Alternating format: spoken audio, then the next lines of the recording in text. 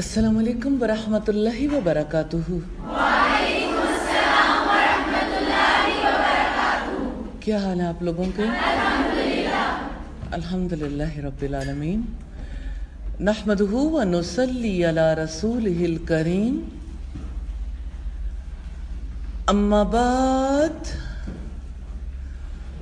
فاعوذ باللہ من الشیطان الرجیم، بسم اللہ الرحمن الرحیم۔ رب اشرح لی صدری ویسر لی امری واحلل عقدۃ من لسانی یفقہوا قولی۔ یہ آیت نمبر 22 ہے سورہ ابراہیم کی۔ ارشاد ہے جہانوں کے بادشاہ کا، وقال الشیطان لما قضی الامر ان اللہ وعدکم وعد الحق ووعدتکم فاخلفتکم وما كان لي عليكم من سلطان الا ان دعوتكم فاستجبتم لي فلا تلوموني ولوموا انفسكم ما انا بمصرخكم وما انتم بمصرخي انی کفرت بما اشرکتمونی من قبل ان الظالمین لہم عذاب علیم۔ اور شیطان کہے گا جب کام کا فیصلہ کر دیا جائے گا، بلا شبہ اللہ تعالی نے تم سے جو وعدہ کیا وہ سچا وعدہ تھا، اور میں نے تم سے جو وعدہ کیا تھا سو میں نے تم سے خلاف ورزی کی، اور میرا تم پر کوئی غلبہ نہ تھا سوائے اس کے کہ میں نے تمہیں بلایا تو تم نے میرا کہا مان لیا، چنانچہ مجھے ملامت نہ کرو اور خود ہی کو ملامت کرو۔ میں تمہاری فریاد رسی کرنے والا نہیں ہوں اور تم میری فریاد رسی کرنے والے نہیں ہو۔ یقیناً میں بالکل انکار کرتا ہوں کہ اس سے پہلے تم نے مجھے شریک بنایا تھا۔ ظالموں کے لیے یقیناً دردناک عذاب ہے۔ دنیا کی زندگی جو ہم گزار رہے ہیں، جب یہ بیت جائے گی، جب حشر کا میدان سجے گا، جب کتاب اعمال بند ہو چکی ہوگی، جب فیصلے کا دن سب ایکسپیرینس کر رہے ہوں گے،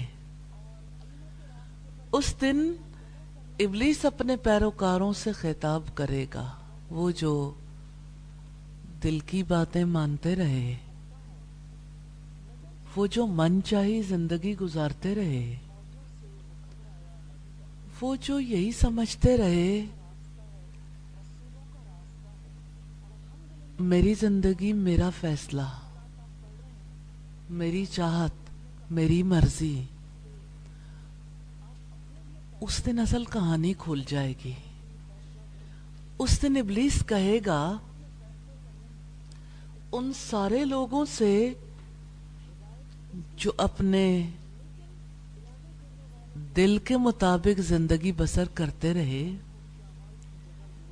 وقال الشیطان، اور شیطان کہے گا سچ ہے، یہ بات ہونے والی ہے۔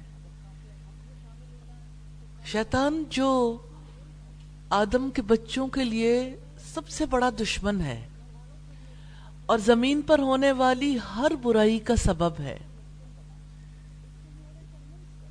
وہ اپنے پیروکاروں سے برات کا اظہار کرے گا. وہ جنہوں نے جہنم جانے کے لیے زندگی بسر کی تھی ان سے بری و ذمہ ہو جائے گا. اور جانتے ہیں کیوں خطاب کرے گا؟ انہیں حسرت میں مبتلا کرنے کے لیے، افسوس دلانے کے لیے، جنہیں زندگی میں اپنے کسی عمل پر پچھتاوا نہیں ہوا، افسوس نہیں ہوا. اس وقت شیطان خطاب کرے گا لما قضی الامر، جب کام کا فیصلہ کر دیا جائے گا. کیا کام؟ زمین پر زندگی کے اسباب، زندگی کا مقصد کتنے لوگوں نے پورا کیا، کون یوں ہی منہ اٹھا کے چلے آئے ہیں. لما قضی الامر، جب کام کا فیصلہ کر دیا جائے گا، جب جنت والے جنت میں، جہنم والے جہنم میں چلے جائیں گے، اس وقت کہے گا ان اللہ وعدکم وعد الحق. ساری زندگی نہیں پتا چلا. اس دن ابلیس کہے گا بلا شبہ اللہ تعالیٰ نے تم سے جو وعدہ کیا تھا سچا وعدہ تھا. پاؤں تلے سے زمین نکل جائے گی. سننے والوں کے ہوش حواس قطع ہو جائیں گے. اس دن ابلیس کہے گا کہ دیکھو رب نے وعدہ کیا تھا سچا وعدہ کہ جو ایمان لا کر نیک عمل کرے گا، جو ایمان لا کر میری بات مانے گا، میری مرضی کے مطابق زندگی بسر کرے گا، شرک سے، نافرمانیوں سے بچے گا، میں اسے جنت میں داخل کروں گا. اور جو میرے ساتھ شریک کرے گا، کہیں اپنی من چاہی زندگی گزارنا چاہے گا، کہیں اپنے جیسے انسانوں کی مرضی کے مطابق چلنا چاہے گا، تو میں اسے بربادی کے گھر میں توہین آمیز عذاب دوں گا. اس دن ابلیس اس لیے کہے گا کہ اگر تم نے رسولوں کی مانی ہوتی، اللہ رب العزت کی طرف بلانے والوں کی مانی ہوتی، اللہ تعالیٰ کے سچے وعدوں پر یقین کیا ہوتا، تو آج تم بھی عزت والے گھر کو حاصل کر لیتے. آج تمہاری بھی عزت ہوتی، آج تمہارا بھی اونچا مقام ہوتا.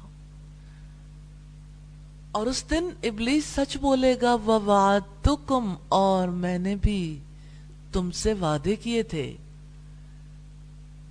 کون سے وعدے؟ بھلائی کے، جھوٹی امیدیں دلائی تھیں. جیسا کہ رب العزت نے سورہ النساء کی آیت نمبر 120 میں واضح کیا ہے، یعیدہم ویمنیہم وما یعیدہم الشیطان الا غرورا. وہ ان سے وعدے کرتا ہے، امیدیں دلاتا ہے، حالانکہ شیطان ان سے دھوکے کے سوا کوئی وعدہ نہیں کرتا. تو اس دن ابلیس اقرار کرے گا فَأَخْلَفْتُكُمْ، سو میں نے تم سے خلاف ورزی کی، جھوٹے وعدے کیے تھے، میں نے تم سے سچا وعدہ ہی نہیں کیا تھا، میں نے تمہیں جو کچھ کہا تھا سب جھوٹ تھا. تو میرا وعدہ جو تمہارے ساتھ تھا کبھی پورا نہیں ہوگا.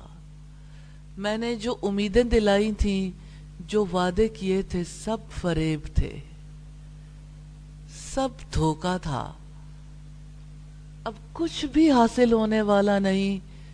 میں خود تم سے کہہ رہا ہوں، میں نے تم سے وعدہ خلافی کی. وَمَا كَانَ لِي عَلَيْكُمْ مِنْ سُلْطَان، اور دیکھو میرا تم پر کوئی غلبہ تو نہیں تھا، میرا تم پر کوئی زور نہیں تھا، میرے پاس اپنے وعدوں کے لیے کوئی دلیل بھی نہیں تھی، یعنی نہ میرے پاس کوئی قدرت تھی نہ اختیار. الا ان دعوتکم فاستجبتم لی. بات تو اتنی تھی نا کہ میں نے تمہیں بلایا تو تم نے میرا کہا مان لیا. یعنی اس سے زیادہ میرا کوئی اختیار نہیں تھا کہ میں تمہیں سبز باغ دکھاتا. میں نے بے دلیل تمہیں اپنی طرف بلایا، تم بے دلیل ہی مان گئے. تم نے مجھ سے کوئی لاجک ہی نہیں مانگی.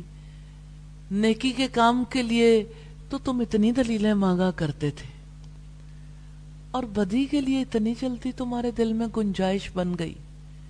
تم نے آسانی کے ساتھ میری ساری باتیں قبول کر لیں. میں نے تمہاری خواہشات کو تمہارے سامنے مزین کیا تو دیکھو تم نے کیسے لبیک کہا. اور تمہیں انبیاء کی جانب سے کیے گئے سچے وعدوں کی کوئی پرواہ بھی نہیں رہ گئی تھی. اب وقت تو گزر چکا، فلا تلومونی، چنانچہ مجھے ملامت نہ کرو. اپنی غلطی میرے اوپر مت چپکاؤ. غلطی تمہاری ہے، تمہارے اوپر میرا کوئی زور تو نہیں چلتا تھا. میں نے تمہیں ڈی ٹریک کیا تو تمہارے پاس عقل تھی، تم فیصلہ کر سکتے تھے. تم ذرا بھی غور کرتے تو تمہیں کوئی دلیل نہ ملتی میری پیروی کرنے کی. تو تم ہی تھے بے دلیل مان گئے. تو اب مجھے کیوں ملامت کرتے ہو؟ اپنے آپ کو ملامت کرو. وَلُومُوا أَنفُسَكُمْ، اور خود ہی کو ملامت کرو، کیونکہ تم نے دلیل کا راستہ چھوڑا تھا. تم نے میری آواز پر لبیک کہا. تمہارے پاس کون سا دلیل تھی؟ مجھ پر نہیں، اپنے اوپر ملامت کرو. مَا أَنَا بِمُصْرِخِكُمْ، میں تمہاری فریاد رسی کرنے والا نہیں ہوں. آج میرے پاس کوئی اختیار نہیں، کل بھی نہیں تھا. لیکن کل میں باتیں کر سکتا تھا، باتیں تو میں آج بھی کر رہا ہوں. لیکن دیکھو، نہ کل میں تمہیں عذاب سے بچا سکتا تھا نہ آج. میری قدرت ہی نہیں، میرا اختیار ہی نہیں، میں تمہاری مدد نہیں کر سکتا.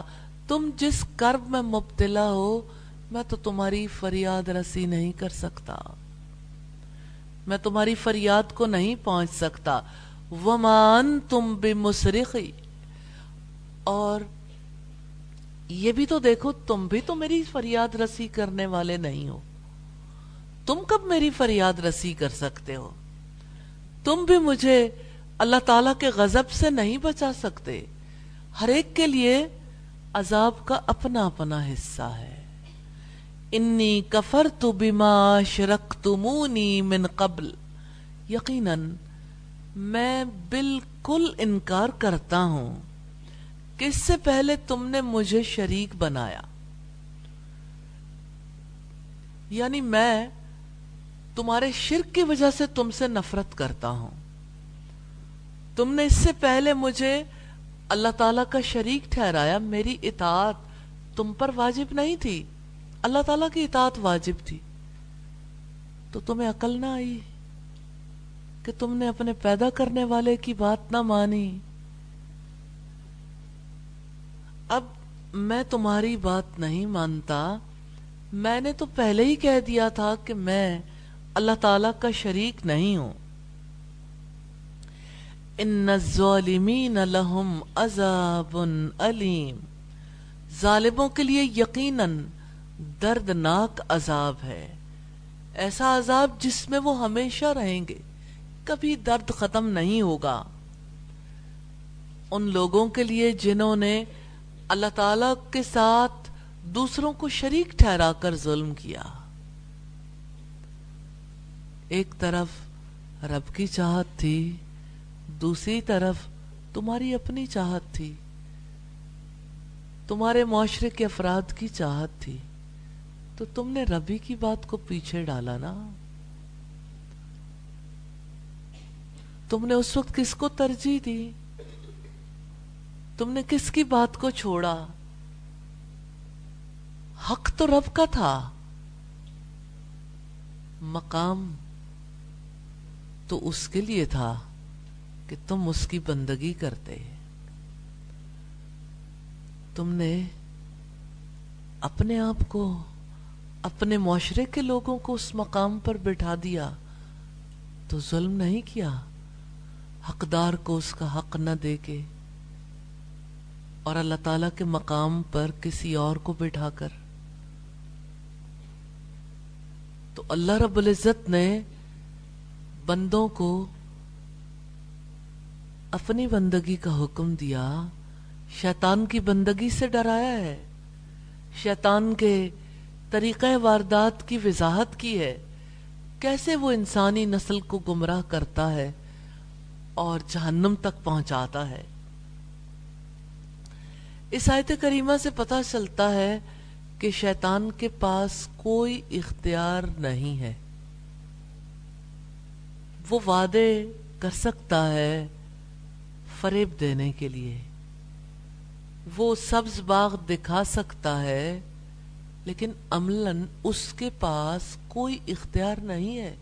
کوئی اس کی بات نہ ماننا چاہے تو نہ مانے۔ دنیا میں کتنے ہی انسان ہیں جو انسانوں کو فریب دیتے ہیں، تو فریبیوں کو لوگ پہچان جاتے ہیں، ان کے فریب میں نہیں آتے۔ فریبیوں کے پاس اختیار تو کوئی نہیں ہوتا، جو ان کے جال میں پھنستا ہے اپنی ول سے، اپنی چاہت سے پھنستا ہے۔ تو وہ زور اور وہ تسلط جس کی اللہ تعالیٰ نے نفی کی ہے، وہ کیا ہے کہ شیطان کے پاس کوئی زور نہیں، کوئی تسلط، کوئی غلبہ نہیں۔ اس سے مراد حجت اور دلیل ہے کہ اس کے پاس اپنی بات کو ثابت کرنے کے لیے کوئی حجت، کوئی دلیل نہیں ہے۔ شیطان جس چیز کی طرف راغب کرتا ہے نا، اس کے پاس اس کے لیے کوئی دلیل نہیں ہے۔ وہ بے حیائی کا حکم دیتا ہے، صدقہ کرنے سے روکتا ہے، انسان کو فقر کا خوف دلاتا ہے، تو اس کے پاس اس کے لیے کوئی دلیل نہیں ہے، اور انسان بے دلیل اس کی باتیں مان لیتے ہیں۔ ہاں، اتنا وہ ضرور کرتا ہے کہ گناہوں کو مزین کر دے، خوبصورت بنا کر دکھائے، جس سے متاثر ہو کر لوگ گناہ کر بیٹھیں۔ تو وہ زور، وہ تسلط جس کے بل پر وہ انسانوں کو گناہوں پر آمادہ کرتا ہے، نافرمانیوں پر ابھارتا ہے، تو وہ زور کیا ہے؟ کیسے کسی کے اوپر شیطان مسلط ہو جاتا ہے، کیسے غلبہ حاصل کرتا ہے جو اس کی جال میں پھنستے ہیں، جو اس کے وعدوں کو قبول کر لیتے ہیں۔ شیطان ان سے دوستی کر لیتا ہے، اور شیطان کے ساتھ دوستی کرنے والے پر شیطان کا قبضہ ہو جاتا ہے، وہ اس کی سوچ کو اپنے قبضے میں لے لیتا ہے۔ تو شیطان کا ان لوگوں پر کوئی زور نہیں چلتا جو ایمان لاتے ہیں اور اپنے رب پر بھروسہ کرتے ہیں۔ تو ان الظالمین، بے شک شیطان کی اطاعت کر کے اپنے آپ پر ظلم کرنے والے، لہم عذاب علیم، وہ اس عذاب میں ابد الآباد تک رہیں گے، کبھی عذاب ختم نہیں ہوگا۔ تو یہ اللہ تعالیٰ کا بڑا کرم ہے کہ اس نے اپنے بندوں کو شیطان کی چالوں سے ڈرایا ہے، اپنی اطاعت کا حکم دیا ہے، شیطان کے راستوں کی نشاندہی کی ہے۔ اللہ تعالیٰ نے خود اپنے رسولوں کے ذریعے کیسے، کن راستوں سے داخل ہو کر وہ انسان کو گمراہ کرتا ہے۔ اللہ تعالیٰ نے یہ بھی واضح کیا ہے کہ شیطان کا مقصد انسانوں کو جہنم کی آگ میں جھونکنا ہے۔ تو اللہ تعالیٰ نے واضح کر دیا ہے کہ شیاطین اپنے لشکروں کے ساتھ جہنم میں جھونک دیے جائیں گے، اور اس موقع پر شیطان بری و ذمہ ہو جائے گا، میری وجہ سے نہیں، اپنی وجہ سے جا رہے ہو۔ وَلَا يُنَبِّئُكَ مِثْلُ خَبِيرٍ، اور اللہ تعالیٰ باخبر کی مانند تمہیں کوئی خبر نہیں دے گا۔ یہ سورہ فاتر کی آیت نمبر 14 ہے۔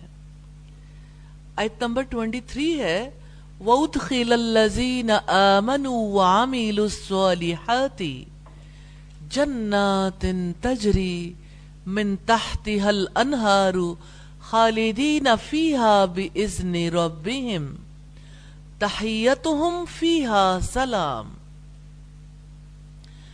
اور جو لوگ ایمان لائے اور جنہوں نے نیکیاں کی ہیں انہیں ایسے باغوں میں داخل کیا جائے گا جن کے نیچے نہریں بہتی ہیں، وہ اپنے رب کے حکم سے ان میں ہمیشہ رہنے والے ہیں، ان کی آپس کی دعا اس میں سلام ہوگی۔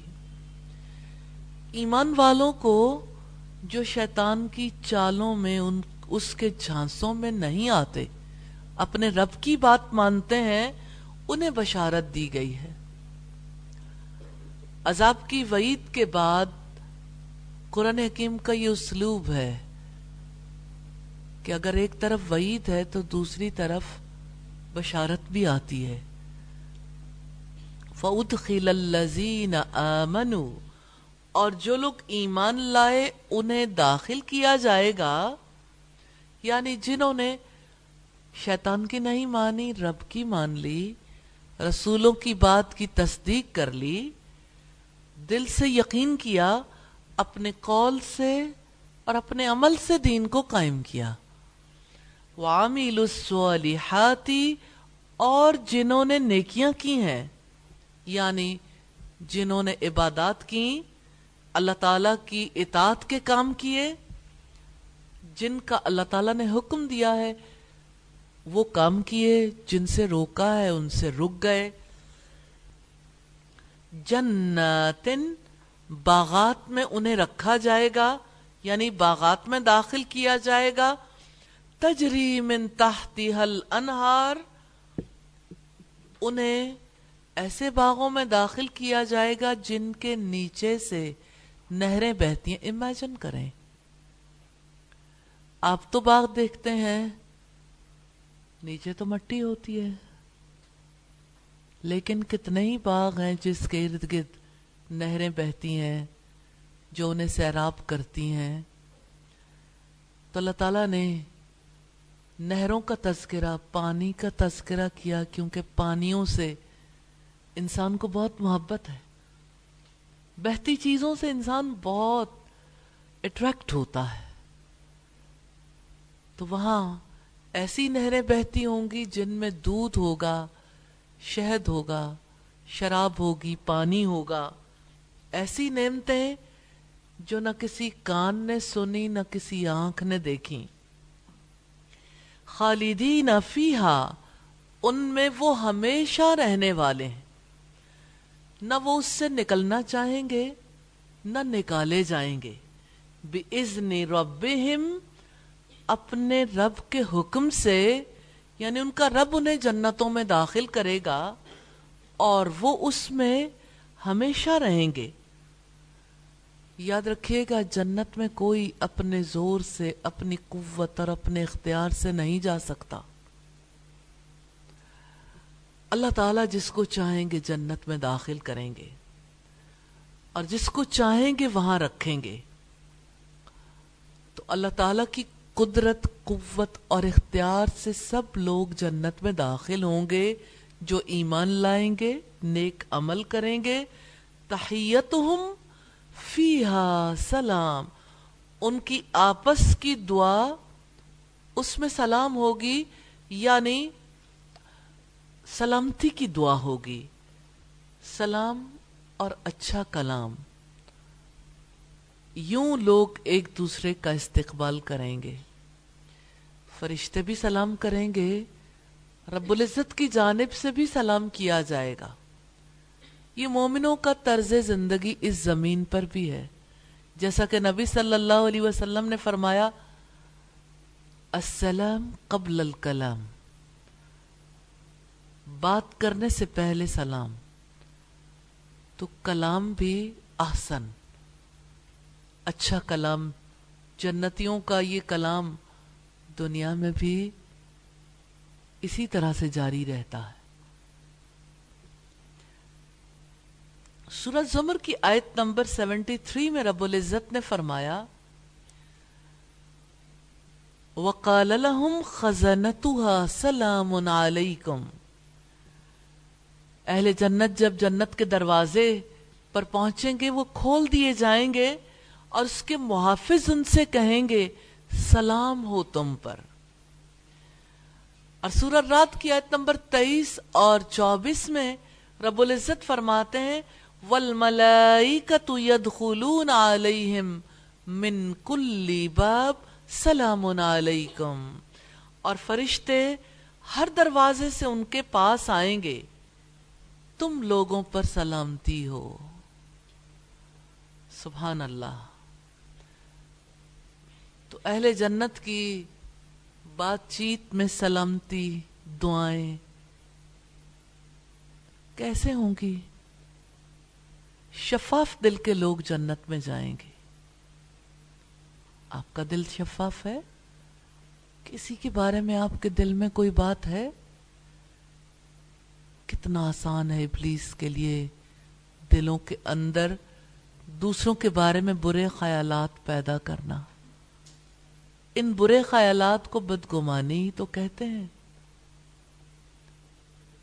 کون ہے جو یہ تسلیم کرتا ہو کہ میرے خیالات برے ہیں؟ وہ تو اپنا حق سمجھتا ہے کہ ایسا ہوا ہے اور یہ سچ ہے. بدگمانی سچ ہو سکتی ہے اور غیبت تو پیورلی سچی بات ہوتی ہے، لیکن اس سچ کو اللہ تعالی نے اندر بسانے کی اجازت نہیں دی کیونکہ برا ہے. کسی کے بارے میں بھلائی کا خیال نہیں ہے، برا خیال ہے. تو خیال تو انسان پہ اثر انداز ہوتا ہے. جب برا خیال ہوگا تو ساری سوچ برائی کے لیے تانے بانے بنتی رہے گی. برا سوچنا کون سا آسان ہے؟ انسان جب برا خیال دل میں رکھتا ہے تو عقل عیار ہے 100 بھیس بنا لیتی ہے. اتنے تانے بانے بنتی ہے کہ بندے کو پتہ ہی نہیں چلتا کیسے وہ آگ کا سودا کر بیٹھا، خود بھی جلتا ہے دوسروں کو بھی جلاتا ہے. بدگمانی کتنا بڑا زہر ہے. بدگمانی کے زہر سے کبھی نیکیاں نہیں اگا کرتی. بدگمانی کے بیج سے ہمیشہ انسان خود بھی تکلیف میں مبتلا رہتا ہے، دوسروں کو بھی تکلیف میں مبتلا کرتا ہے.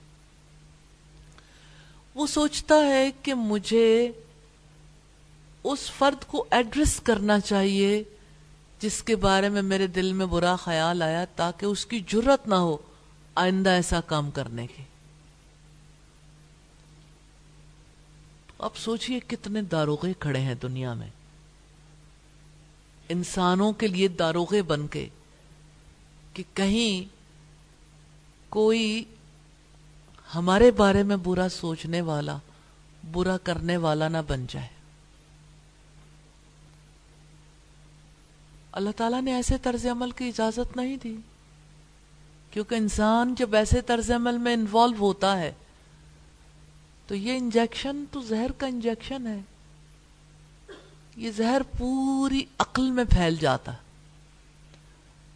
اسی کے نتیجے میں لوگ ڈپریشن میں مبتلا ہو جاتے ہیں کیونکہ جب انسان اللہ تعالیٰ کی بات نہیں مانتا تو دراصل اس کا امید کا تعلق کٹ جاتا ہے. وہ اللہ تعالیٰ سے اچھی امید نہیں رکھتا، خود پہ بھروسہ کرتا ہے، خود کو خدا کے درجے پہ رکھتا ہے. اب میں ہوں اور میں اپنے قوت بازو سے سب انسانوں کا فیصلہ کروں گا. خود فریبی نہیں تو اور کیا ہے، خود پرستی نہیں تو اور کیا ہے.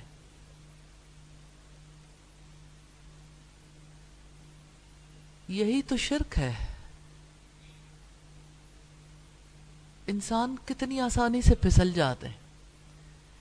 پھر جو چیز دل میں ہوتی ہے وہی زبان پر آتی ہے. پھر یہ زبان کس طرح سے گھرانوں میں زہر گھولتی چلی جاتی ہے. کبھی تانے،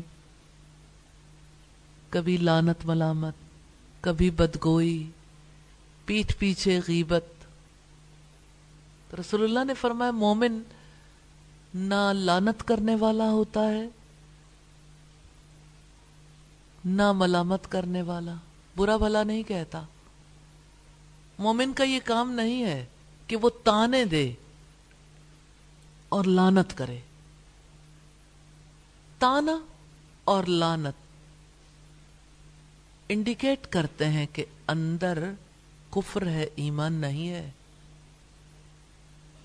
اور بندہ پیدائش کے رجسٹر میں اور آئی ڈی کارڈ پہ اور پاسپورٹ پہ ریلیجن کے خانے میں اسلام لکھا ہوا دیکھ کر سمجھتا ہے کہ میرے اسلام کو کوئی خطرہ لاحق ہی نہیں ہوا.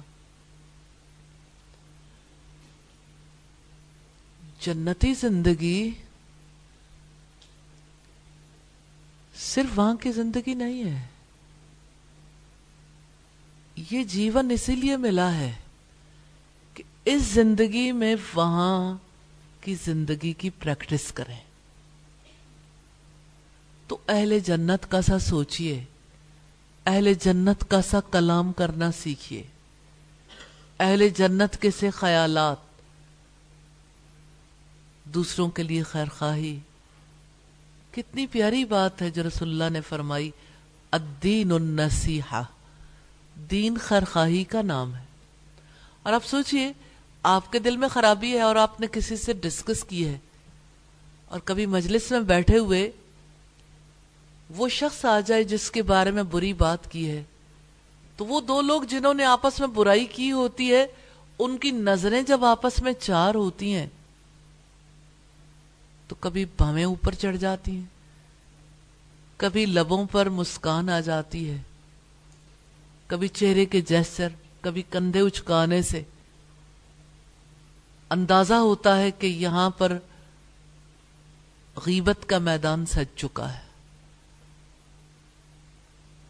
یہ اہل جہنم کا لائف سٹائل ہے. جہنم میں جانے والے جو چیخ و پکار جہنم میں جا کے کریں گے وہ چیخ و پکار اس دنیا میں بھی نظر آتی ہے، لوگوں کی زندگیوں میں زہر گھولتے ہوئے. المسلم من سلم المسلمون من لسانہ و یدہ، مسلمان وہ ہے جس کی زبان اور جس کے ہاتھ سے دوسرے مسلمان محفوظ رہیں. آج کے دن پہ اپنے رب سے عہد کر لیجئے، مدد مانگ لیجئے، سلامتی والی زندگی اختیار کرنی ہے. دوسروں کی عزت کو اپنے لیے حلال نہیں کرنا. دوسروں کے بارے میں برا خیال دل میں رکھنے کی اجازت ہمارے رب نے نہیں دی. نہ برا سوچنا ہے، نہ برا کہنا ہے، نہ برا کرنا ہے. خوش فہمیوں میں نہ جئیں. برا خیال بولتا ہے اور آپ کو جینے نہیں دیتا، آپ کا دشمن ہے، آپ کو آگ میں پہنچا کے ہی دم لے گا. کسی انسان کے بارے میں برا نہ سوچنے والا، برا نہ کہنے والا برا نہ کرنے والا جنتی ہے. اور اہل جنت کی پکار وہاں کیا ہوگی؟ وَتَحِيَّتُهُمْ فِيهَا سلام. ان میں ان کی دعا ہوگی سلامتی ہو، سلامتی ہو. یہ سلامتی والا دین ہے. عزت سلامت، جان سلامت، مال سلامت. ایک مسلمان دوسرے مسلمان پر پورے کا پورا حرام ہے. رسول اللہ کا ارشاد ہے نا، اس کی جان، مال، عزت. جان اور مال کے بارے میں ذمہ داری قبول کرنے والے عزت کے بارے میں ذمہ داری کیوں نہیں قبول کرتے؟ عزتوں کے قاتل کیسے دنیا میں اپنی عزت کے لیے پوری زندگی لگا دیتے ہیں، لیکن عزت ملے گی نہیں. عزت متقی کے لیے ہے. ان اکرمکم عند اللہ اتقاکم. بے شک تم میں سب سے زیادہ عزت والے وہ ہیں جو سب سے زیادہ اللہ تعالیٰ سے ڈرنے والے، جو اللہ تعالیٰ کے خوف کی وجہ سے سلامتی والا لائف سٹائل اختیار کرتے ہیں. یا اللہ مدد فرما دے، توفیق دے دے. یا اللہ تو شیطان کے شر سے بچا لینا. اور یا اللہ کسی مسلمان کے بارے میں کبھی دل میں میل لانے کی گنجائش نہ دینا. اور بہت ہی خوبصورت آیات ہیں. اللہ تعالیٰ نے مثال دی ہے. الم تر کیف ضرب اللہ مثلا کلمۃ طیبۃ کشجرۃ طیبۃ اصلها ثابت وفرعها فی السماء. کیا آپ نے نہیں دیکھا کہ اللہ تعالیٰ نے پاکیزہ کلمہ کی مثال کیسے بیان کی ہے؟ ایک پاکیزہ درخت کی طرح ہے جس کی جڑ مضبوط ہے اور اس کی شاخیں آسمان میں ہیں.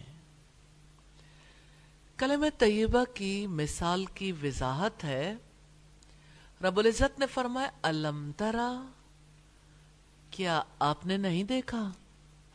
آپ سے آپ کے رب نے کہا ہے آپ نے نہیں دیکھا؟ آپ نے دیکھا ہے؟ کیا آپ نے نہیں دیکھا؟ رسول اللہ کو مخاطب کر کے کہ اے رسول کیا آپ نہیں جانتے کیف ضرب اللہ مثلا کلمۃ طیبۃ، اللہ تعالیٰ نے پاکیزہ کلمہ کی مثال کیسے بیان کی ہے؟ وہ کلمہ ایمان ہے جو ایک مومن کہتا ہے. کلمہ طیبہ کیا ہے؟ لا الہ الا اللہ محمد الرسول اللہ. یہاں کلمہ طیبہ پاک کلام ستھری بات سے مراد ہے اس امر کی گواہی کہ اللہ تعالیٰ کے سوا کوئی معبود نہیں، کوئی حق نہیں رکھتا کہ اس کی عبادت کی جائے. تو اس بات کی مثال ہے کہ یہ محض ایک بات نہیں ہے جو منہ سے نکلی ہے. یہ بات کتنی بڑی، کتنی عظیم ہے. کشجرۃ طیبہ، ایک پاکیزہ درخت کی طرح ہے. آپ امیجن کریں ایک درخت کو، اس سے مراد کھجور کا درخت ہے.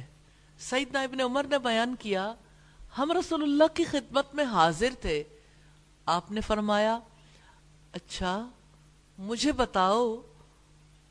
بتاؤ تو وہ کون سا درخت ہے جو مسلمان کی مانند ہے، جس کے پتے نہیں گرتے، ہر وقت پھل دیے جاتا ہے.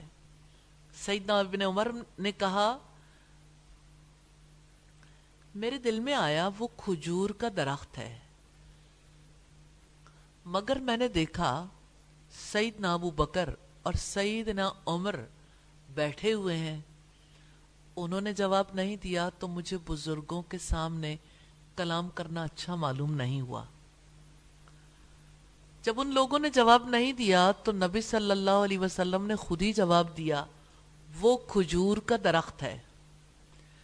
جب ہم اس مجلس سے کھڑے ہوئے تو میں نے اپنے والد سیدنا عمر سے عرض کیا، ابا، اللہ کی قسم میرے دل میں خیال آیا تھا کہ میں کہہ دوں وہ کھجور کا درخت ہے۔ انہوں نے کہا، پھر تم نے کہہ کیوں نہیں دیا؟ میں نے کہا، آپ لوگوں نے کوئی بات نہیں کی، میں نے آگے بڑھ کر بات کرنا مناسب نہیں جانا۔ انہوں نے کہا، واہ، اگر تم اس وقت کہہ دیتے تو مجھ کو اتنے اتنے لال اونٹ یعنی اتنا مال ملنے سے بھی زیادہ خوشی ہوتی۔ بخاری کی 4698 نمبر روایت ہے، جس سے پتہ چلتا ہے کہ مومن کی مثال اور مومن کے ایمان کی مثال، اس کلام کی مثال کھجور کے درخت کی طرح ہے۔ سیدنا ابن عباس نے فرمایا، کشجرۃ طیبہ، اس سے مراد مومن ہے، اصلھا ثابت، جس کی جڑ مضبوط ہے، کیونکہ مومن جو بات زبان سے کہتا ہے دل سے اس کی تصدیق کرتا ہے، یعنی دل کی گہرائی سے وہ بات کہتا ہے۔ اس کے دل کے اندر لا الہ الا اللہ محمد الرسول اللہ، اس کلمے کی حقیقت مضبوطی سے گڑی ہوئی ہے۔ لا الہ الا اللہ کی شرائط کا بھی علم ہے اور ان پر عمل کرنے کے راستوں کا بھی فہم ہے۔ وَفَرُوهَا فِي السَّمَاءِ، اور اس کی شاخیں آسمان میں ہیں، یعنی زبان سے اقرار بھی ہے اور تمام اعمال آسمان کی بلندیوں کو پہنچے ہوئے ہیں، یعنی اعمال احسان کے درجے میں کوالٹی بہت عمدہ ہے۔ تمام اعمال اللہ تعالیٰ کی خوشی اور محمد صلی اللہ علیہ وسلم کے طریقے کے مطابق ہیں۔ سیدنا عبداللہ ابن عباس نے فرمایا، وَفَرُوهَا فِي السَّمَاءِ، اس سے مراد یہ ہے کہ مومن کے عمل کو آسمانوں کی طرف اٹھایا جاتا ہے۔ جہاں تک کھجور کے درخت سے مثال دینے کا تعلق ہے تو یہ درخت بہت سے فوائد رکھتا ہے، لوگ اس سے نفع حاصل کرتے ہیں، اس کے پھل میں بہت ہی عمدہ غذائیت ہے، قوت بھی ہے، دیکھنے والوں کو اچھا بھی لگتا ہے۔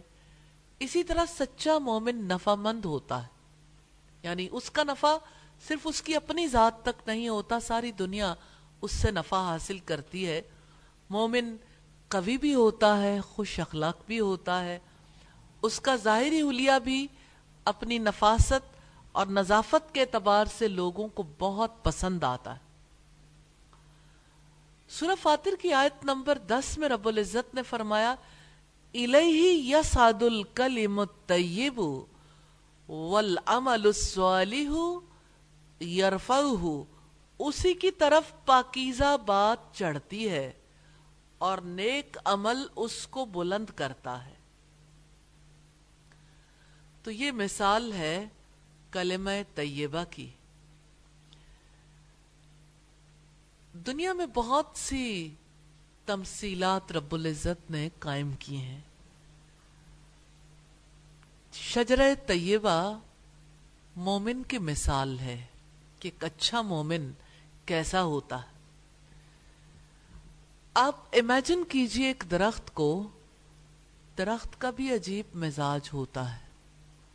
اب سوچئے ایک بیج جب بویا جاتا ہے تو بیج کہاں کہاں سے غذا لیتا ہے، ساری کائنات کو اپنا دسترخوان بنا لیتا ہے۔ زمین کے اندر سے منرلز ہیں، پانی ہے، وہ پانی جو بارش سے یا جس بھی طریقے سے زمین کے اندر جذب ہوتا ہے، وہ بیج پانی لیتا ہے، سوائل سے غذا حاصل کرتا ہے، تو یہ زمین کے اندر سے بھی فائدہ اٹھاتا ہے، باہر سے روشنی اور ہوا آپ امیجن کر سکتے ہیں اس بیج کو جب اس کی کامپل باہر نکلتی ہے روشنی کون دیتا ہے؟ زمین پر کوئی چیز ایسی نہیں ہے جو اس بیج کے لیے روشنی کا، حرارت کا کام کر سکے۔ ہر پودے کے پتے جو کلوروفل بناتے ہیں اس کے لیے روشنی آسمانوں سے آتی ہے، تو آسمان بھی دسترخوان ہے اور زمین بھی دسترخوان ہے۔ اور آپ سوچئے کہ ایک بیج محض بیج نہیں رہتا، ترقی کرتا ہے۔ یہ بڑی اہم بات ہے، گہری بات ہے، اور اللہ تعالیٰ سے دعا کریں یہ بات سمجھ ضرور آ جائے۔ اور زندگی میں یاد رکھیے گا اللہ کے رسول صلی اللہ علیہ وسلم کے فرمان کو، ہلاک ہو گیا وہ شخص جس کا آج اس کے گزشتہ کل سے بہتر نہیں ہے۔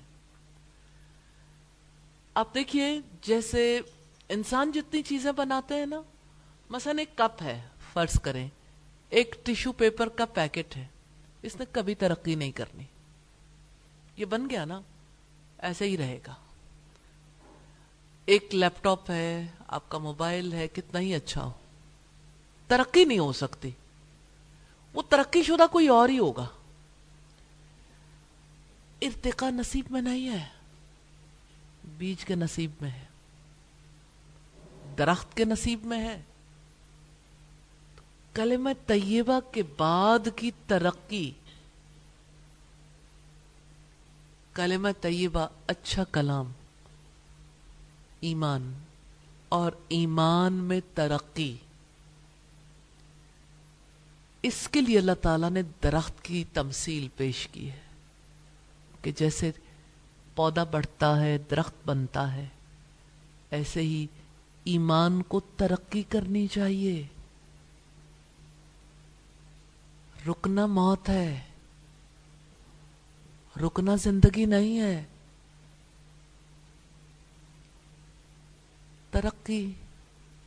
ترقی کیسے ہوگی؟ درخت کی ترقی کیسے ہوتی ہے؟ زمین سے بھی منرلز، واٹر، غذا حاصل کرتا ہے نا، نائٹروجنز یا باقی چیزیں جو بھی ہیں۔ آسمان سے بھی وہی کے علم سے۔ آپ اپنی حیات میں دیکھیے، ابھی تو آپ قرآن مجید کا علم حاصل کر رہے ہیں، ایک بار پڑھ لیں گے، اس سے آگے کیسے جانا ہے؟ کیا ایسی کوئی سوچ ذہن میں ہے؟ حدیث، سیرت، ستاروں سے آگے جہاں اور بھی ہیں، بہت کچھ، لیکن ارادہ نہیں ہوتا نا، ترقی بھی نہیں ہوتی۔ آپ دیکھنا چاہیں تو اپنے سے پہلے کے ہزاروں لوگوں کو دیکھ سکتے ہیں، لاکھوں لوگوں کو، انہوں نے زندگی میں ایک ہی فیصلہ کیا تھا، ایک بار قرآن پڑھ لیں، وہیں کھڑے ہیں، آگے نہیں جا پاتے،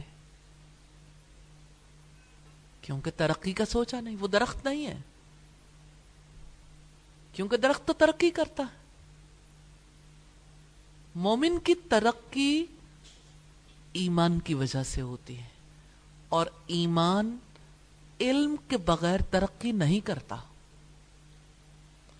جتنا جتنا علم بڑھتا ہے، فہم بڑھتا ہے، اتنا اتنا یقین بڑھتا، اتنی زیادہ ترقی ہوتی۔ تو یہ درخت کی، پاک ذات کے درخت کی مثال یوں ہی ایک ایگزامپل نہیں ہے، یہ بہت بڑی مثال ہے۔ اور آپ سوچئے، ایک بیج جب چھوٹا سا پودا بنتا ہے، پھر ایک عظیم درخت کی صورت میں پوری زمین پر ظاہر ہو جاتا ہے، پانی، نمکیات اور معدنیات لے کر بڑھتا ہے، اور پھر ہوا، سورج کی روشنی اور حرارت لے کر اپنی خوراک حاصل کرتا ہے، اوپر سے بھی نیچے سے بھی۔ آپ امیجن کر سکتے ہیں ایک مومن کو کہ مومن کہاں کہاں سے ایمان کو ترقی دینے کے لیے کوشش کر سکتا. لقمان حکیم سے کسی نے پوچھا کہ آپ نے دانائی کہاں سے سیکھی؟ انہوں نے کہا بے وقوف لوگوں سے.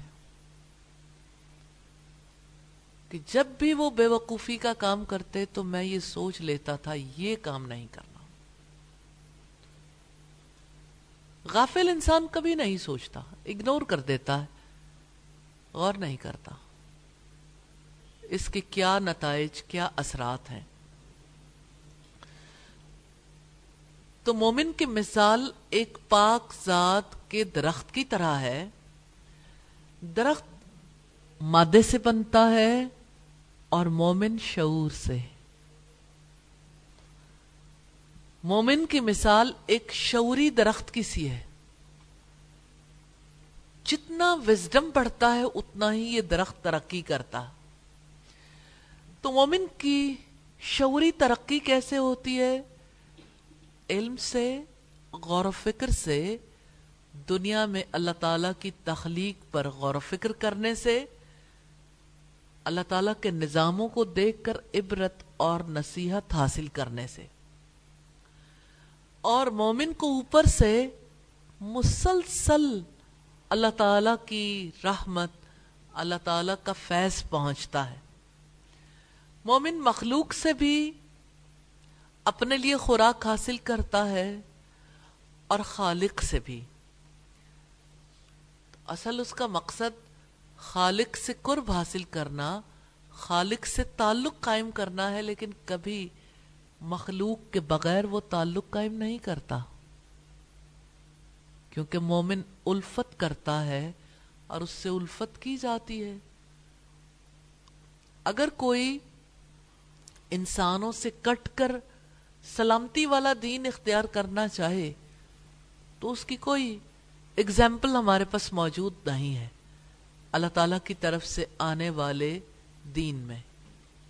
اسے انسانوں کے درمیان رہنا ہے اور سلامتی کا پیامبر بن کے رہنا ہے. پھر آپ درخت کو دیکھیے ایک اور اینگل سے. درخت ہر موسم میں پھل دیتا ہے، یعنی یہ جو ایمانی درخت ہے نا، شعوری درخت، تو یہ ایسا درخت ہے جو ہر موسم میں پھل دیتا ہے. مومن بھی ہر موقع پر صحیح رویہ اختیار کرتا، کوئی موقع ضائع جانے نہیں دیتا. تکلیف پہنچے صبر کرتا ہے، نعمت ملے شکر ادا کرتا ہے. درخت ریسپانس دیتا ہے نا، مومن بہت ریسپانس دیتا، بالکل ایکوریٹ، کہیں بھی خطا نہیں کرتا، غلطی نہیں کرتا. مومن تنگ دست ہو یا خوشحال، اس کو بہت ترقی ملے معاشی اعتبار سے تو شکر گزار ہوتا ہے، دوسروں تک اس نعمت کو پہنچانا چاہتا ہے. تنگ دستی میں صبر کرتا ہے، اپنی عزت نفس کا دفاع کرتا ہے، لوگوں کے آگے ہاتھ نہیں پھیلاتا. پھر ہم مومن کو دیکھتے ہیں، انبیاء کی حیات میں دیکھیے اس شعوری درخت کو. یعقوب علیہ السلام کا بیٹا کھو گیا اور اپنے رب کے سوا کسی سے شکوہ کرتے نظر نہیں آتے. میں اپنے غم کا شکوہ، اپنی بے بسی کی فریاد صرف اپنے رب سے کرتا ہوں. یہ الفاظ ہیں یعقوب علیہ السلام کے. اور بیٹا ساری حیات میں باپ کا سایہ شفقت، کھونے کے باوجود، بک جانے کے باوجود، غلامی کی اور قید کی زندگی بسر کرنے کے باوجود جب اقتدار کو پہنچتا ہے، جب ماں باپ مل جاتے ہیں، جب بھائی پہنچ جاتے ہیں، جب سب اعتراف کر لیتے ہیں، فاطر السماوات والارض انت ولی فی الدنیا والآخرہ، اتنی گہری بات ہے، اتنا گہرا وزڈم ہے. زمین اور آسمان کے پیدا کرنے والے تو ہی دنیا اور آخرت میں میرا دوست ہے، میرا ولی ہے. توفنی مسلمن، مجھے اسلام سلامتی کی حالت میں وفات دینا، والحقنی بالصالحین، اور مجھے صالحین کے ساتھ ملا دینا.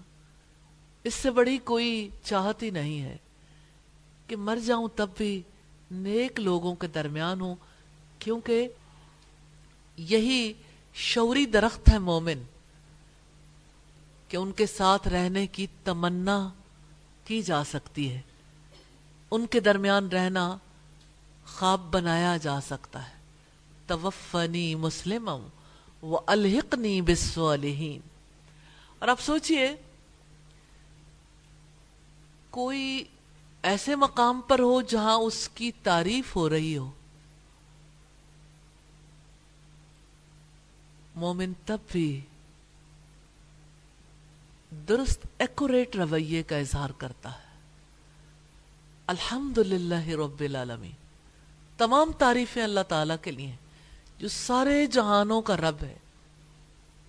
تعریف اس ذات کی ہے، تعریف کسی اور کا حق ہی نہیں ہے. اور مومن ایسے مقام پر ہو جہاں اس کے پاس پاور ہو، یا ایسے مقام پر ہو جہاں وہ بالکل پاور لیس ہو جائے. ایکوریٹ رویہ، کہیں بھی وہ بھولتا نہیں میں بندہ اور میرا رب ہے، اور وہ مجھے دیکھتا ہے، اور وہ مجھے میرے اعمال کے مطابق جزا دے گا. I am accountable, I am responsible. کس چیز کے لیے؟ اپنے رسپانسز کے لیے، اس دنیا میں اپنے برتاؤ کے لیے. سوچ سے لے کے برتاؤ تک کہیں بھی مومن غیر ذمہ دار نہیں ہوتا. اس کی زبان، اس کا کردار اسی طرز عمل کا اظہار کرتا ہے جو رب چاہتا ہے. سچا مومن ایمان کا مزہ چکھ لیتا ہے، جیسا کہ نبی صلی اللہ علیہ وسلم نے فرمایا ذاق طعم الایمان، اس نے ایمان کا مزہ چکھ لیا. من رضی باللہ ربا، جو اللہ تعالیٰ کے رب ہونے پہ راضی ہو گیا، وبالاسلام دینا، اور اسلام کے دین ہونے پر، وبمحمد نبی الرسول، اور محمد صلی اللہ علیہ وسلم کے نبی اور رسول ہونے پر راضی ہو گیا. تو بات ہے ایک مومن کی جو پاک ذات کا درخت ہے، جہاں ایمان ترقی کرتا ہے.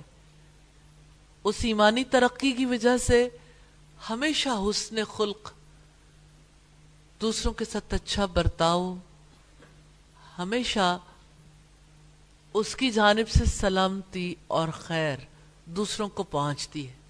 اور اس کے مقابلے میں غیر مومن ہے، اس کی مثال بھی ہے. لیکن ہم اس مثال کی کچھ اور ڈیٹیلز دیکھیں گے. تؤتی اکولہا کل حین باذن ربہا ویضرب اللہ الامثال للناس لعلہم یتذکرون. وہ ہر وقت اپنے رب کے حکم سے اپنا پھل دیتا ہے، اور اللہ تعالی لوگوں کے لیے مثالیں بیان کرتا ہے تاکہ وہ نصیحت حاصل کریں. تو مومن کی مثال اس درخت کی طرح ہے جو ہر وقت میں پھل دیتا ہے. تؤتی اکولہا کل حین باذن ربہا، وہ ہر وقت اپنے رب کے حکم پر اپنا پھل دیتا ہے. خشک اور تر پھل صبح و شام دیتا ہے. تو مومن کی مثال ایسے درخت کی ہے جسے گرمی، سردی، رات اور دن فرق نہیں ڈالتے، ہر وقت اپنا پھل دیتا ہے. اس کے اعمال صالح دن اور رات کی گھڑیوں میں آسمانوں کی طرف اٹھائے جاتے ہیں. یہی حال شجر ایمان کا ہے.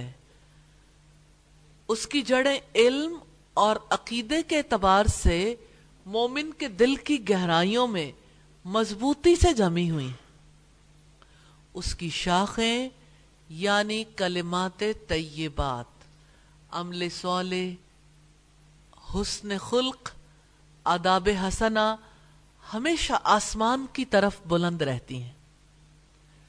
بندہ مومن کی طرف سے ایسے اعمال اور اقوال بلند ہوتے ہیں جو ایمان کے درخت سے نکلتے ہیں، جس سے دوسرے لوگ بھی نفع اٹھاتے ہیں.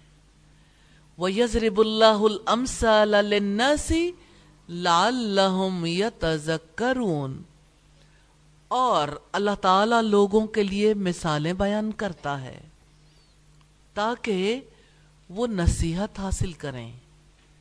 تو اللہ تعالیٰ نے مومن اور کافر کی مثالیں دی ہیں جو سب انسانوں کے لیے. آگے کافر کی غیر مومن کی مثال ہے اور اپنے آپ کو ضرور پرکھنا ہے اور اللہ تعالیٰ سے دعا کرنی ہے، یا اللہ غیر مومن کی کوئی بات، کوئی رویہ ہمارے طرز عمل میں نہ رہ جائے. وَمَثَلُ كَلِمَةٍ خَبِيثَةٍ كَشَجَرَةٍ خَبِيثَةٍ نِجْتُثَّتْ مِنْ فَوْقِ الْأَرْضِ مَا لَهَا مِنْ قَرَارٍ.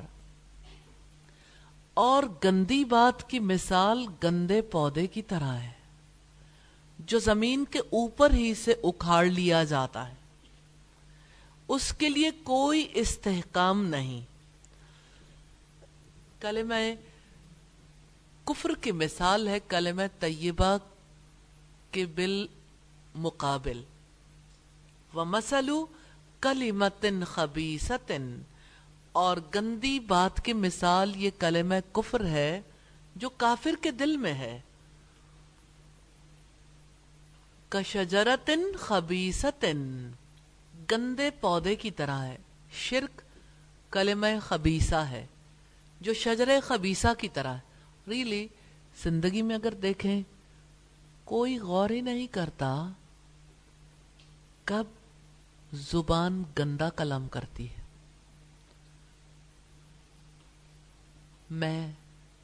میری بات، میں نے دیکھو کیسا کام کیا. جب کوئی انسان میں کرتا ہے نا تو کلمہ خبیثہ نہیں تو اور کیا ہے.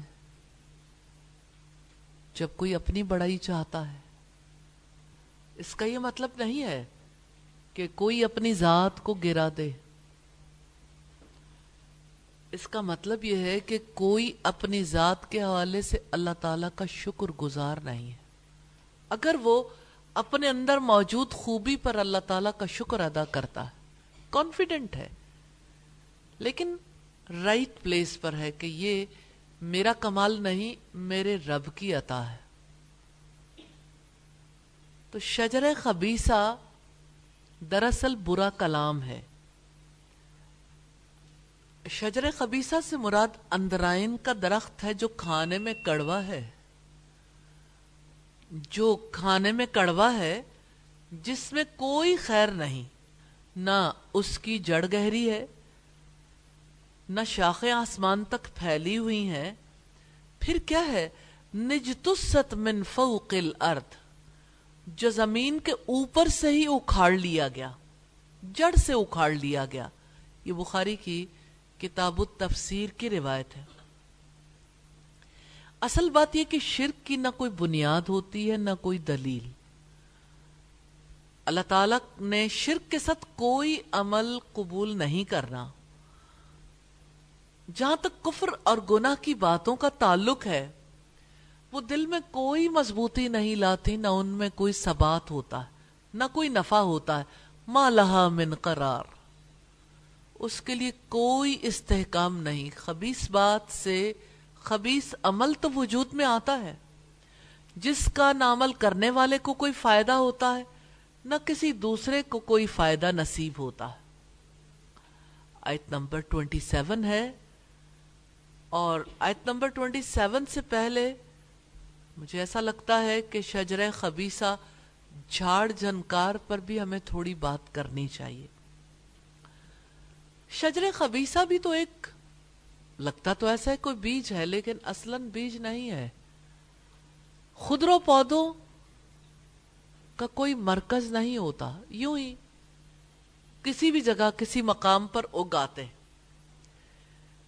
کیونکہ انہیں کوئی اعلیٰ خوراک نہیں ملتی، کائنات کی اعلیٰ خوراک، اس وجہ سے اس کے اوپر کانٹے اگتے ہیں. آپ کو پتہ ہے نا کانٹے دار شخصیات کا بات کریں تو زہر اگلیں اور پیٹھ پیچھے بات کریں تو کردار کی دھجیاں اڑا کے رکھتے ہیں. جہاں بھی ہوں دوسروں کو نقصانی پہنچائیں، دل چیر کے رکھتے. جیسے کانٹوں سے کوئی الجھنا نہیں چاہتا، لیکن اگر کوئی چیز الجھ جائے تو بچتی نہیں. ایسے ہی جھاڑ جھنکار والی شخصیات ایسی ہوتی ہیں کہ جو بھی ان کے قریب آتا ہے چھلنی ہوئے بغیر نہیں رہ سکتا، کیونکہ اعلیٰ خوراک سے محروم ہے، وحی الہی سے. کتنے لوگ ہیں جو وحی کی تعلیم حاصل کرتے ہیں، حفظ بھی کر لیتے ہیں، تعلیم بھی حاصل کر لیتے ہیں، لیکن اپنے لیے اسے غذا نہیں بناتے. ایسے ہی جیسے کسی ٹیبل پر آپ پانی رکھ دیں تو ٹیبل کو کیا فائدہ ہوگا؟ آپ کھانا رکھ دیں، ٹیبل تو فائدہ نہیں اٹھائے گا. تو وہ دل جس کے اندر طرح طرح کے میوے پھل پڑے ہیں لیکن فائدہ نہیں اٹھایا، تو وہ پھل گل سڑ جائیں گے، فائدہ نہیں دیں گے. غذا بننا تو ضروری ہے نا. تو اب سوچئے کہ جھاڑ جھنکار کی بھی تو شاخیں ہوتی ہیں، اس پر بھی تو بدمزہ پھل لگتے ہیں. کوئی شخص قریب ہوتا ہے نا جھاڑ جھنکار جیسی شخصیات کے، بدبو استقبال کرتی ہے، بری باتیں، برا کلام. ایسے درخت کو کون پسند کرے گا؟ لیکن ایسا درخت کیوں بننا چاہتے ہیں؟ ایسے درخت تو بنے ہوئے ہیں بہت سے لوگ. جھاڑ جھنکار کی ایک اور خصوصیت ہوتی، جہاں بھی اگتا لوگ اسے اکھاڑ کے پھینک دیتے ہیں، اس کے لیے کوئی قرار نہیں ہے. تو یہی معاملہ مومن اور غیر مومن کا ہے. مومن زمین میں ایک مطلوبہ وجود کی حیثیت میں اگتا ہے، یعنی زمین پر جب رہتا تو اس کے جیون کا مقصد ہے، دوسروں کو سلامتی ملتی ہے، نفع ملتا ہے. تو مومن بے دلیل زندگی نہیں گزارتا، اس کے ہونے کی بھی دلیل ہے. اور مومن کو اللہ تعالیٰ کے فیضان میں سے حصہ ملتا ہے، اور اس کے کردار سے اس کا اظہار بھی ہوتا ہے. تو جو شخص بھی کلمہ توحید کو اپنائے اور وہ اس کی شخصیت کا حصہ بن جائے، وہی ایسا انسان بنتا ہے جو اللہ تعالیٰ کو پسند ہے، مطلوب ہے. وہی دنیا میں اللہ تعالیٰ کی رحمتوں کا حصے دار بنتا ہے، اور وہی آخرت میں جنت کا حقدار بنے گا. اسی لیے رب العزت نے فرمایا آیت نمبر 27 میں، یثبت اللہ الذین آمنوا بالقول الثابت فی الحیاۃ الدنیا وفی الآخرہ ویذل اللہ الظالمین ویفعل اللہ ما یشاء. اللہ تعالیٰ ایمان والوں کو ایک پختہ بات سے دنیا کی زندگی میں بھی اور آخرت میں بھی ثابت قدم رکھتا ہے، اور ظالموں کو اللہ تعالیٰ بھٹکا دیتا ہے، اور اللہ تعالیٰ جو چاہتا ہے وہ کرتا ہے. مومن کی مثال ایک پاک ذات کے درخت کی طرح ہے. اس درخت کو قرار کیسے ملتا ہے؟ اس درخت کو ثبات کیسے ملتا ہے؟ پہلی بات اللہ تعالیٰ نے واضح کی ہے، یثبت اللہ، اللہ تعالیٰ ثبات دیتا ہے. مومن کا ثبات خود سے نہیں ہے، وہ خود رو نہیں ہے. یثبت اللہ، اللہ تعالیٰ ثبات دیتا ہے. کس کو؟ الذین آمنوا، ان لوگوں کو جو ایمان لائے. کیسے ثبات دیتا ہے؟ بڑی گہری بات ہے. بالقول الثابت، ایک پختہ بات سے. ایک بات ہے جس سے پورا کردار تشکیل ہوتا ہے، اور وہ لا الہ الا اللہ ہے. یہی نہیں سیکھا جاتا، کیونکہ ہر دم ابلیس انسان کے اندر سے اس کی اپنی ذات کو ابھار دیتا ہے. فی الحیات الدنیا، دنیا کی زندگی میں بھی. یعنی اللہ تعالیٰ اپنے مومن بندوں کو دنیا میں ثابت قدمی عطا کرتا ہے، جو مکمل طور پر دلی ایمان کو قائم کرتے ہیں، اور وہ اپنے اعضاء سے بھی نیک اعمال کرتے ہیں. یہ اعمال ایمان کا پھل ہیں. تو اللہ تعالیٰ اپنے بندوں کو دنیا کے اندر شبہات آنے کے وقت میں ہدایت دیتا ہے، اور یقین کے ذریعے سے ثبات اور استقامت عطا کرتا ہے. دیکھیے گا، اس دل کو ثبات سے ہٹانے والی دو چیزیں دیمک کی طرح چاٹ جاتی ہیں: باطل شبہات، وسوسے شبہات، اور ہلاک کر دینے والی شہوات. دو چیزیں یہی گمراہی کا سبب بنتی ہیں. جب شبہ آئے تو اللہ تعالیٰ ثبات دیتے ہیں، ہدایت دیتے ہیں، ایسی چیز سجھاتے ہیں جس کی وجہ سے شبہ ختم ہو جاتا ہے. اور جب شہوات پیش آتی ہیں تو اللہ تعالیٰ پختہ اور قطعی ارادہ عطا کرتا ہے. تب وہ خواہش نفس پر اللہ تعالیٰ کی پسند کو مقدم رکھتے. کرنے والا کام تو اتنا ہے، اپنی پسند نہیں، اللہ کی پسند. وَفِي الْآخِرَةِ، اور آخرت میں بھی. سیدنا برا بن عازب بیان کرتے ہیں کہ رسول اللہ نے فرمایا، جب مومن کو اس کی قبر میں بٹھایا جاتا ہے تو اس کے پاس فرشتہ بھیجا جاتا ہے. فرشتے کے سوال پر مومن گواہی دیتا ہے کہ اللہ تعالیٰ کے سوا کوئی معبود نہیں، اور محمد صلی اللہ علیہ وسلم اللہ تعالیٰ کے رسول ہیں. یہی اللہ تعالیٰ کے اس فرمان کا مطلب ہے، یثبت اللہ الذین آمنوا بالقول الثابت فی الحیات الدنیا وفی الآخرہ. یہ بخاری کی 1369 اور مسلم کی 7219 نمبر روایت ہے. سیدنا معاذ رضی اللہ تعالیٰ عنہ بیان کرتے ہیں، رسول اللہ نے فرمایا، جو بندہ بھی اس بات کی گواہی دے گا، آپ دیتے ہیں، کہ اللہ تعالیٰ کے سوا کوئی معبود نہیں، اور محمد صلی اللہ علیہ وسلم اللہ تعالیٰ کے بندے اور رسول ہیں، تو اللہ تعالیٰ اس پر جہنم کو حرام کر دے گا. میں نے عرض کی، اللہ کے رسول، کیا میں اس بات کی اطلاع لوگوں کو نہ کر دوں کہ وہ خوش ہو جائیں؟ آپ نے فرمایا، تو پھر وہ اسی چیز پر بھروسہ کر لیں گے، یعنی عمل نہیں کریں گے. مسلم کی 148 نمبر روایت ہے. سیدنا انس نبی صلی اللہ علیہ وسلم سے روایت کرتے ہیں، آپ نے فرمایا، جو شخص لا الہ الا اللہ کہہ دے اور اس کے دل میں ایک جو کے برابر نیکی یعنی ایمان ہو، تو وہ بھی دوزخ سے نکل آئے گا. اور جو شخص لا الہ الا اللہ کہے اور اس کے دل میں گندم کے دانے کے برابر نیکی یعنی ایمان ہو، تو وہ بھی دوزخ سے نکل آئے گا. بخاری کی 44 نمبر روایت ہے.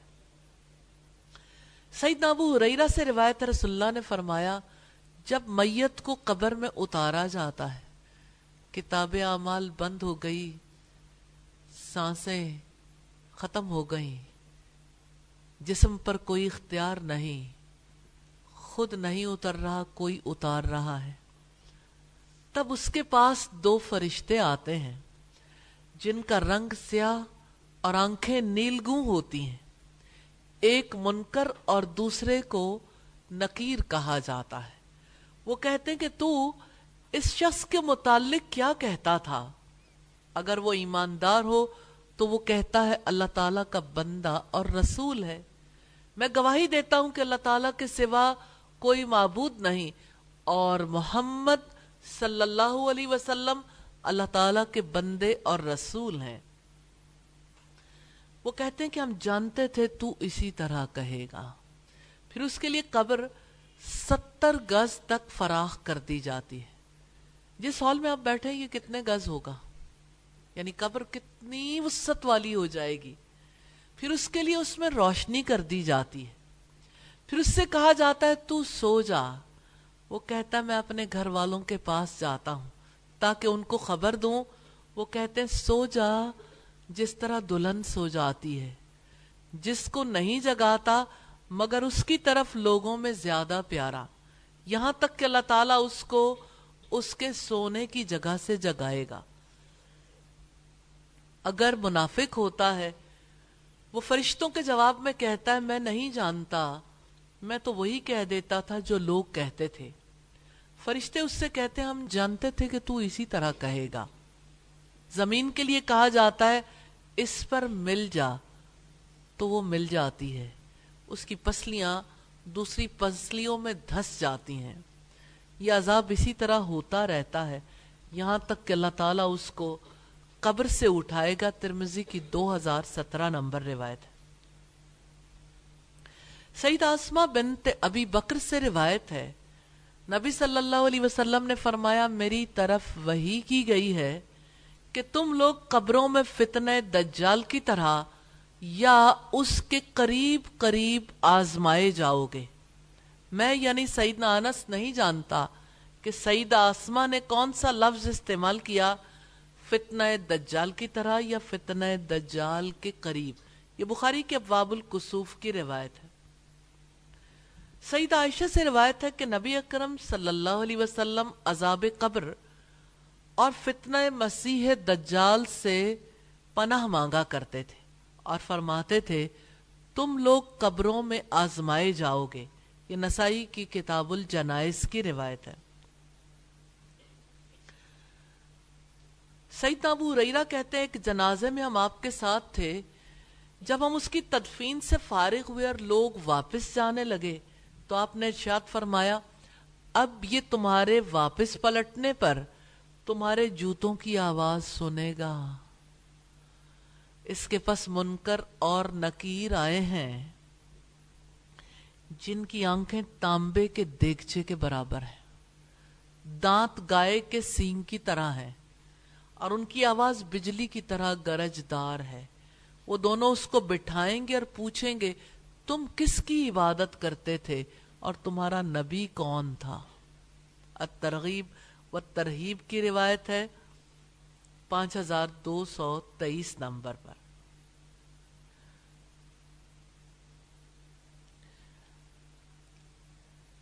سیدنا ابو ہریرہ کہتے ہیں نبی صلی اللہ علیہ وسلم یہ دعا مانگا کرتے تھے اللہم انی اعوذ بک من عذاب القبر ومن عذاب النار ومن فتنة المحیا والممات ومن فتنة المسیح الدجال۔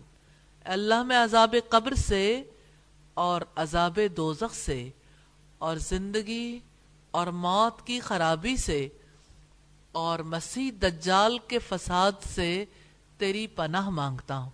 بخاری کی 1377 نمبر روایت۔ وَيُذِلُّ اللَّهُ الظَّالِمِينَ، اور ظالموں کو اللہ تعالیٰ بھٹکا دیتا ہے۔ مومنوں کی ہدایت کے مقابلے میں ظالموں کو اللہ تعالیٰ گمراہ کر دے گا اور انہیں قول ثابت کی توفیق نہیں دے گا۔ اس طرح وہ کفر پر وفات پائیں گے اور ہلاک ہوں گے، خسارہ پائیں گے۔ یہ ان کے شرک پر اصرار اور اس کی دعوت اور مومنوں پر ان کے ایمان کی وجہ سے ظلم کرنے اور اذیتیں دینے کی وجہ سے ہوگا۔ وَيَفْعَلُ اللَّهُ مَا يَشَاءُ، اور اللہ تعالیٰ جو چاہتا ہے وہ کرتا ہے۔ اللہ تعالیٰ جسے چاہتا ہے ثابت قدم رکھتا ہے، جس کو چاہتا ہے گمراہ کر دیتا ہے، اس پر کوئی اعتراض نہیں کر سکتا، کیونکہ یہ اس کی رحمت اور عدل ہے۔ یہ آیت کریمہ قبر کے امتحان، قبر کے عذاب، اس کی نعمت اور آرام پر دلالت کرتی ہے۔ جیسا کہ قبر کے امتحان، اس کی صفت و کیفیت، قبر کے عذاب اور اس کے آرام کے بارے میں نبی کریم صلی اللہ علیہ وسلم سے نہایت تواتر کے ساتھ نصوص وارد ہوئی ہیں۔ یہ روایت تفسیر سعدی کی ہے۔ یوں ہم دیکھتے ہیں کہ اللہ تعالی ثابت قدمی دراصل کلمہ توحید کی وجہ سے دیتے ہیں۔ ایمان ضروری ہے، ایمان کے بغیر ثبات نہیں ہے۔ اگر بیج ہی نہ ہو تو پودا کہاں سے اگے گا، اور درخت کو ثبات کیسے ملے گا؟ درخت کی حیات کے لیے ایمان ضروری ہے، اور ایمان کے لیے علم، کیونکہ شعوری درخت علم ہی سے اگتا ہے، علم ہی سے اس درخت کی بقا بھی ہے اور ارتقا بھی۔ اللہ تعالی ہمیں اس کی سچی سمجھ نصیب فرمائے۔ یہ تھا رکوع نمبر 16۔